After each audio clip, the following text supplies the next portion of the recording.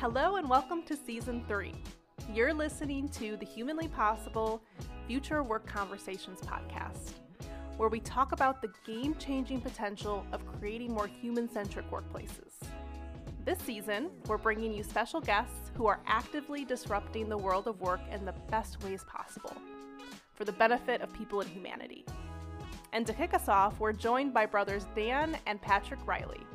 Both Dan and Patrick are the co-founders of Radical, an authority in people science and the whole person experience. Welcome, Patrick and Dan. Thank you so much for joining Humanly Possible. How are you both? Doing great. It's great to see you, Angela. Great to see you. Yeah. You all, I just, first of all, I'm really grateful that you have come and taken the time to join.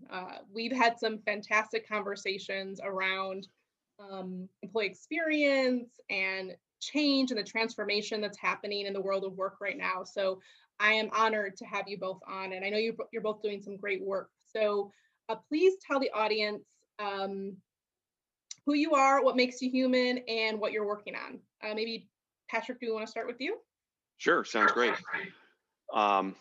So thanks for having us on, Angela. We're just thrilled. We've always been big fans of you in through different modalities through the years, and you've been a client many years ago, and now I feel like we're all collaborating together toward the future of work, which is really great. So my name is Patrick Riley. I am the co-founder of a company called Radical.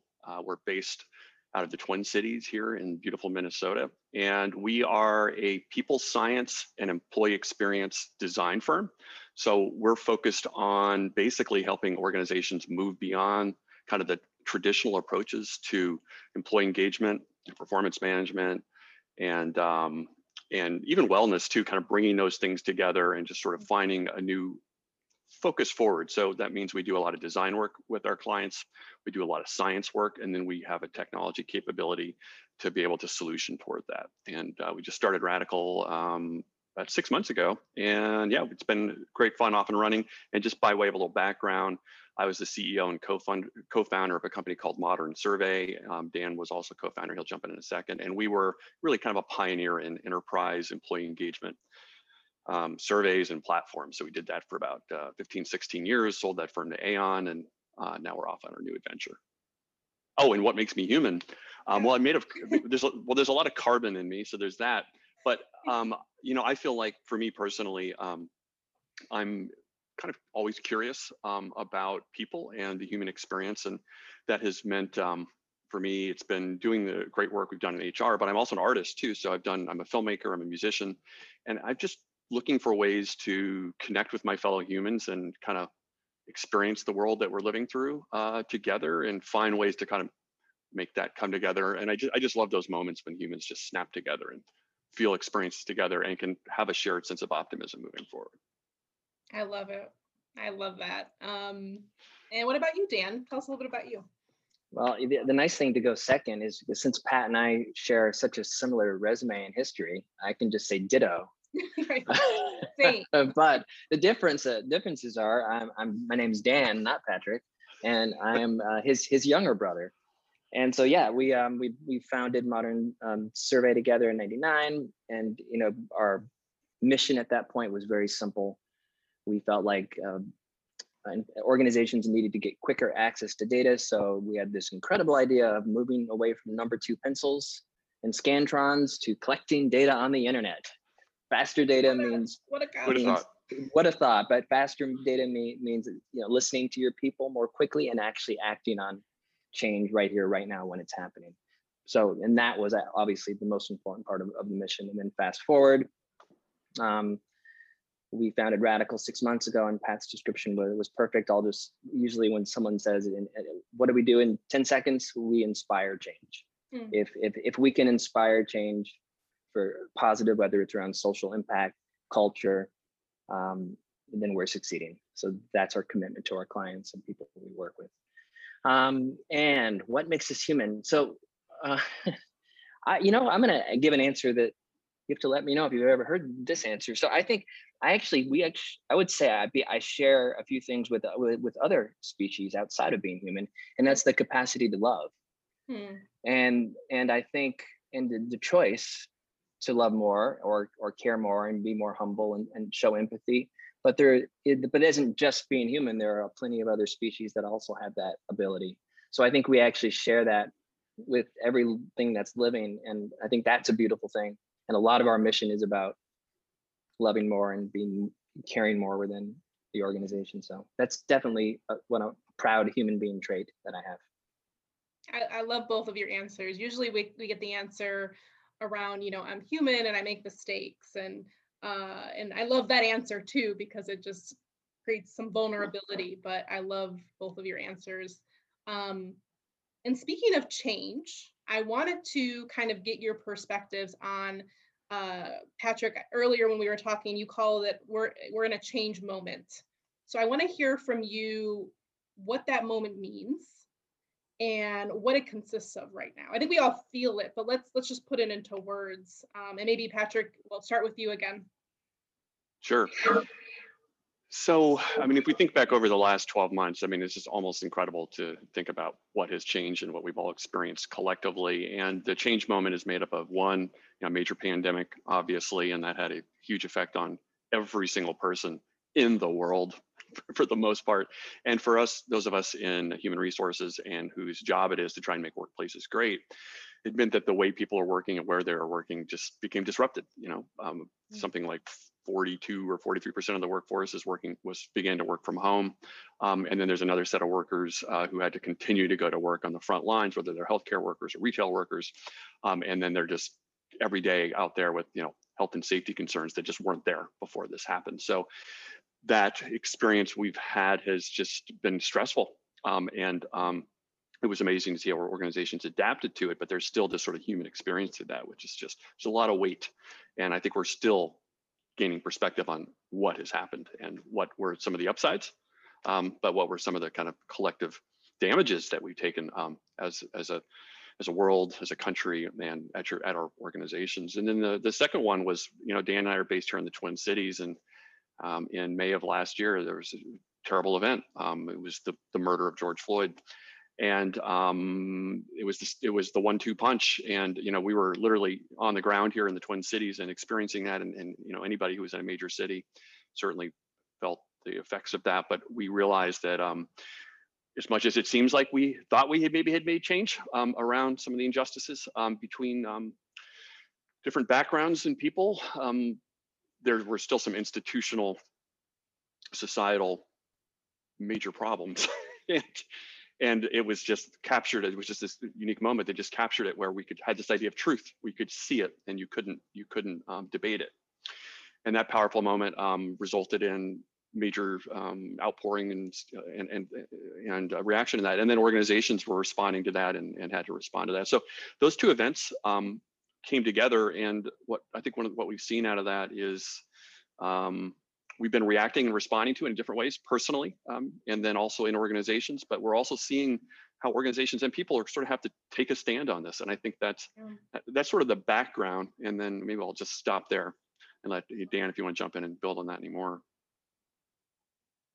No, I mean, I think I agree. I mean, I think well, let me add a layer of optimism on top of that, because I agree with all that.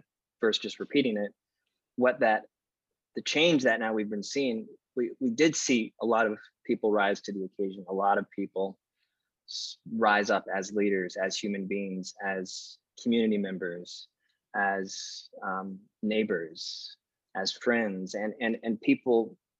It was magical. It's the power of being human, right? What human beings can do for each other when they're pressed against the wall. And unfortunately, they were pressed really hard. So I think we did see a lot of positive outpouring of love and support. But my biggest concern is sustainability, and how do we actually make that the norm versus a reaction? And I think, and if we apply that to organizational culture, it's very similar. A lot of organizations took a stand. A lot of organizations said the right things on their website. Said the right things to their employees. But again, change happens not from a statement, change happens from action. So we did see a lot of great activity and a lot of, I think, a movement began last year. But now 2021 is all about how do we continue this and sustain this and grow this.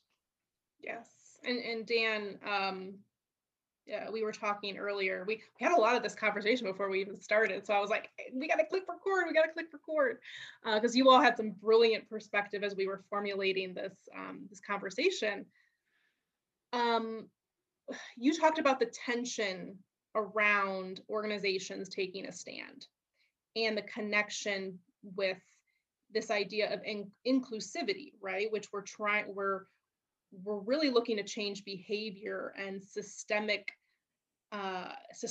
processes, programs, things that have created exclusivity for years and years and decades and generations combined. So tell us a little bit about that tension and how you see that being a conflict and just kind of a disruption with all of this work.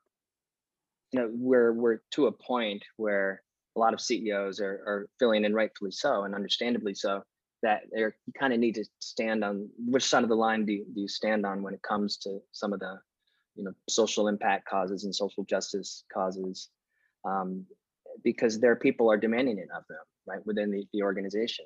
And I think they do need to do that, but I think where the tension comes is if you take a stand, it doesn't mean you're not being inclusive, or it shouldn't mean you're not being inclusive. And what I mean by that is we have to continue to believe all are welcome. If we don't start with that premise and we immediately jump to, I'm on this side of the line and all are welcome who follow my beliefs, we're actually kicking, being an inclusive workforce and inclusive culture right in the face, right? We can clearly open up and say, this is what we believe, this is what we stand for, this is our purpose, these are our set of values.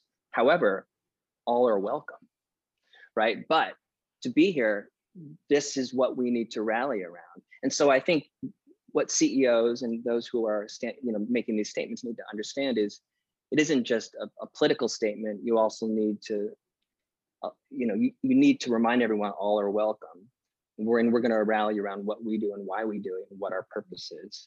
But you should actually have a core set of values that align with what side of the line you stand on. So I think there's a lot of tension in how to do that in a politically correct way, how to not alienate your clients. I mean, these are real business realities. So, but I believe in being transparency, being open and honest, and say what you believe is an important starting point. Yeah, and I was just going to jump in on that. Apologies, Angela. I know all three of us agree with this idea of this sort of whole person approach that we need to be taking. And that's sort of one construct. And a lot of that is in response to those things we just talked about, kind of these just remarkable changes we're going through. And those boundaries between work and life have really been removed in many different ways, like literally removed. And so we need to be designing toward that. If we're thinking about employee experience strategies, we need to take this whole person approach where we have to understand that work and life is really intermingled. So we have to welcome that and understand that and design for that. And then the other sort of tension point, the way Dan described it, is there's also this, as organizations respond to what's been happening the last year, they have to sort of take a position. And I think that really does end up manifesting around that sort of purpose and value statement. And I think that may be part of the solution forward with this, which is if organizations haven't, they should be looking at that, like why are we here and what's important to us, and then everything gets designed around that. And then we do have to have the whole person approach, but it needs to be wrapped around this idea of kind of value and purpose. And I think that probably starts to give us this idea of sort of, organizations are sort of building their own sort of idea of truth, or their whole idea of sort of fairness, and then that's where we start designing around that. I think that's probably some of the solution forward. But I'd love to get your thoughts on that too, Angela. I know you've spent a lot of time thinking about this and talking to a lot of smart people about it. Yeah, it's certainly a tough place to be for organizations as they're really reevaluating the context. We always learn, I guess, we've always talked about values being like set in stone, right? Like your culture can change, but your values shouldn't change. And I know we talked about this before. So organizations I believe do need to start reevaluating their values, because those values might have been built on things that may have created exclusivity, for example, in the past without even knowing it, or have created behaviors that are not going to serve us in the future. So it is kind of a reckoning, I believe, for people, for organizations to take a moment and pause and reevaluate the building blocks of culture, which for me is like mission, vision, values, leadership, and then, how you really start to formulate prioritization around what we're focused on and what we're working on. And that includes things we do in the community and how we interact with the community. So I agree with you. I think we're in a place of a reckoning, but it's interesting because Dan, back to your point around like thinking about all the different views and trying not to be exclusive, but it's also making sure that we're very clear about what our values are and what our views are. The organization is an entity of itself. So if we are standing against racism, or we are committed to anti-racism, we obviously are going to say, racism has no place here. So we are excluding that view in a way, but the view itself is exclusive. That makes sense. Yeah, no, yeah, absolutely. And I think that's an interesting statement, and using, kind of the we stand against racism. And if there is a single company that doesn't have that as a core value, then I would be very disappointed. So right. let's assume that that's an assumption. But taking that example, that means it is not tolerated, period. And that is, when we think about organizational values, and that's where organizations might need to look in the mirror and do that reflection moment. And look, organizations have grown over the years, and it's okay to say we did it wrong and we're evolving. And I think I want to see more CEOs take that stand. There's this feeling that you can't somehow, if you pivot on values, it shows a sign of weakness, or you're showing failure. And I'm here to say, no, it actually shows being fearless and being brave. And then yet you're willing to actually look in the mirror and say, you know what, we didn't do this right. And we've tolerated some bad behavior, and this is not and then you're standing on the right side of the line, and you're implementing your values, and you're saying all are welcome, but there are certain things that will not be tolerated. And I think that, to me, that's an opportunity we have. Yeah, I think it really comes down to baking in and defining what inclusive behaviors are and what they're not. I think a lot of organizations have values, but they don't have behaviors. And that is that's an issue, because if you say, we're an inclusive company, right? Let's just say that's a value, arbitrarily. What does that mean? Tell me how that shows up. How are leaders supposed to act? How are they creating psychological safety? How are we making sure we're hiring those people and holding people accountable to those things? That's what I think it really comes down to. Yeah, and it's interesting too, Angela, is we're, here at Radical, we're kind of rethinking the people science to understanding this. So there's the design side, what we're talking about, which is, if you're an organization, what do you do and how do you approach with how do you take a fresh look at a reckoning around values? I love that that word, because it means pay attention, if there's something big happened. But then when it comes time to thinking about measuring it, so you've got a plan, and then you've got an organization, you need to manage it. The people science, we start with at the core level here at Radical. We think about the behaviors, we think about perceptions, and we think about beliefs, kind of at that atomic level. And we think about where those persist for any individual in any context. And we start with that idea, sort of that node. And then we think, okay, well then how can we start to listen around these things to look for signals and information that starts to build sort of a graph around teams and around individuals.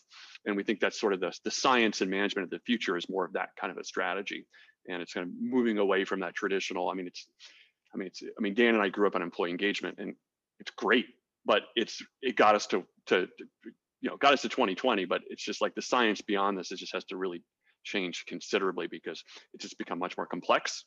And we also have a lot more capabilities now in terms of being able to start to understand with more accuracy about what's happening with that employee experience. So can you hit on, so this is a good shift into, I think, really going from like meta, we need to change values and behaviors to like, this is how we do it, which I think really gets to the tool that you all have created and you all have thought leadership in. So talk about the change moment for the science, and what are the elements you all are looking at to say, we really need to step away from this and lean into that? What are those elements? I don't know, Dan, do you want to start first, maybe? Jump in, Dan. Sure. Yeah. I mean, we kind of, really where we started are, and it's going to sound a little awkward, but we start with the small things, with many organizations. And what I mean by the small things is, if we're working with organization X, just evaluating even the way we communicate, the words we use, the language we use, the kind of culture we believe we've created, and just work with senior leadership to go through that moment of that self-reflection moment, Angela, that we've talked about. So one exercise we always go through first is, does everyone know the purpose and the why? I mean, I can't I can't state how important that is. Yeah, and is it still, and then the values underneath that, do the values ultimately reflect what the purpose and the why is?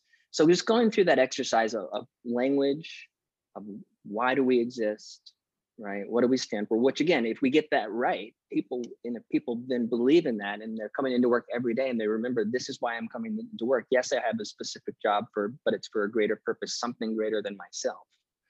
And then finally, and in order to do that, these are the values I need to live and breathe every day. And so it's really going through that exercise, and that is, that's a big part of this change movement. And that does encompass allowing for the whole person experience. And that means individuals to be themselves, right? To be, if they can only show up 50% of the time, or they have 50% of capacity, that should be okay. We need to start breaking down these barriers and boundaries within HR too, right? And allow us to be an individual if we want to be, allow us to be our whole person if we need to be. And that does mean, empathy has to become not just a word anymore. It has to be lived and breathed, and humble leaders need to be groomed, and not everyone should just move into leadership positions because of tenure or time served, right? It has to be those who are willing to listen more and willing to actually empower those around them. So, that's really the starting point for us, and that's a big part of this change movement. And then that kind of drives the science and the new approaches that we're using. And I'll let Pat speak about that. Yeah, and then to pick up on what Dan was saying, beyond that, then we start to look for those behaviors that start to manifest and make up those values and up into purpose. And then we start to think about, well, where are the and it's different for different organizations. And then we start to think about how they start to collect into the kind of constellations or constructs that are helpful to understand. And, and some of that's based on, it sort of has history and culture. Some of that has history and engagement. Some of that has history and more leadership development or development.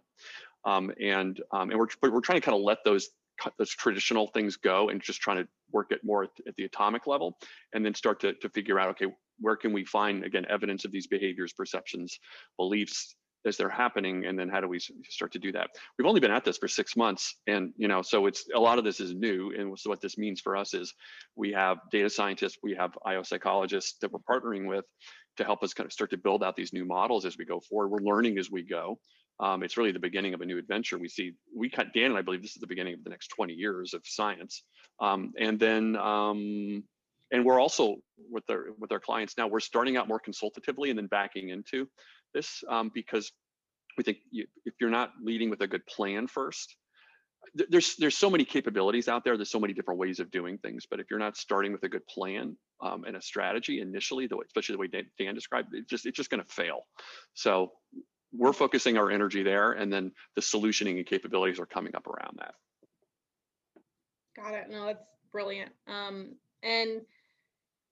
there's definitely a science to this. I mean, I'm an IO psychologist, so, I could nerd out on this all day. And I think there's the concept of engagement, right? The construct of engagement, I think, quite honestly, is changing. I think it is shifting to this idea of, bringing your human to work versus being at work and kind of like altering your human to the traditional workplace. I think workplaces are going to be in a place of building and designing around humans versus building and designing around old structures and systems that just don't serve us anymore. And so I guess the last thing I wanted to end with is getting your perspective about what then happens outside of the survey, what happens outside of the science, because you both are two of the best storytellers I know. You all have that background too. I mean, you use it in your work with Radical, but also, I know you all are making movies and productions, and so storytelling is in your DNA, is what I'm saying. So how does that concept of storytelling impact then how you sustain this work outside of the science, how you actually go out and apply it? I wanted to make that connection there because storytelling, I think, does have a big part of all this. I'll just say a few things, Dan, and then just jump in. Yeah, I mean, stories. That's such a great question. It's like that was like a softball question. Thank you. I love that question. Yeah, you have 20 minutes. Yeah, but we'll keep it down to a couple minutes. Yeah. The power of story. I just spent the last 2 or 3 years making a movie, and it's amazing how hard you have to work to build empathy, to have the person who's experiencing the movie kind of gain empathy for the characters. And so empathy is sort of that is the human condition that comes through story. It's what we feel. Yeah. Right. And when we can empathize with a situation, then we can open ourselves up more, and we get pulled into it. And I think that sets us up for this kind of transformative moments. So when we think about story, it's in how we're designing things at HR. It's like, well, how do we design things so we can have those empathy connections? And Dan alluded to this earlier, where I can relate or connect to a situation and then see and then if the design is good, I see my relation to that thing. And then I can, and then through that, there's hopefully a learning moment, or there's an opportunity to kind of make a connection.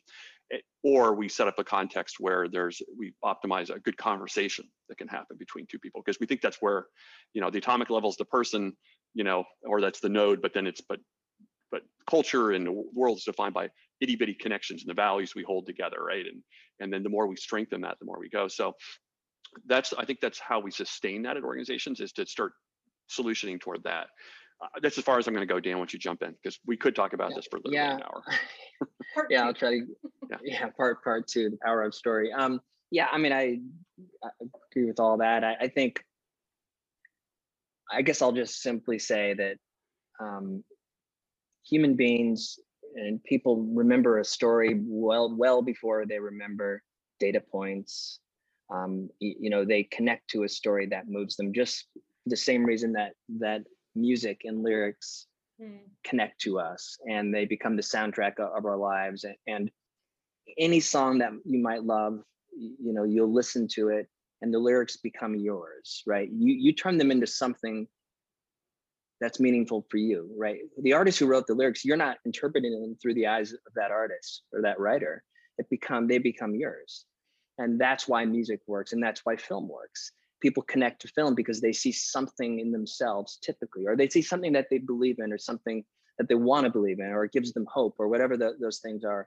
And that, there's nothing more powerful than that, because that moves people and that motivates people to actually make a change in their lives, to do something nice that day. They're inspired by something they watch or something they listen to. So the more leaders can embrace the power of story, and there's so many different aspects and how you do that, and that would be an entire podcast on its own. But I will just kind of leave it at that. If you can understand and remember the power of music and the power of film and how that impacts your life, imagine if we could apply that to how organizations use story to inspire and engage their people.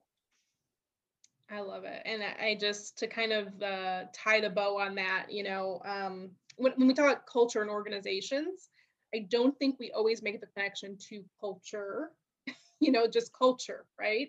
I mean, when you think about culture, it's just a culmination of micro habits and actions and traditions and artifacts that we've built within a microcosm, within a contained space, right? But it lives within this broader culture. Yeah. And I just never take for granted the fact that those two things, the way we think about those two things are the same. The human condition, we do connect to experiences. And so we have to bring that into meeting the moment. So we talked about this change moment that we have, rethinking the science, but then I think how that is operationalized needs to then connect back to the human. Yes. So I will Full circle. in a circle. Absolutely. Beautifully summarized. That's great.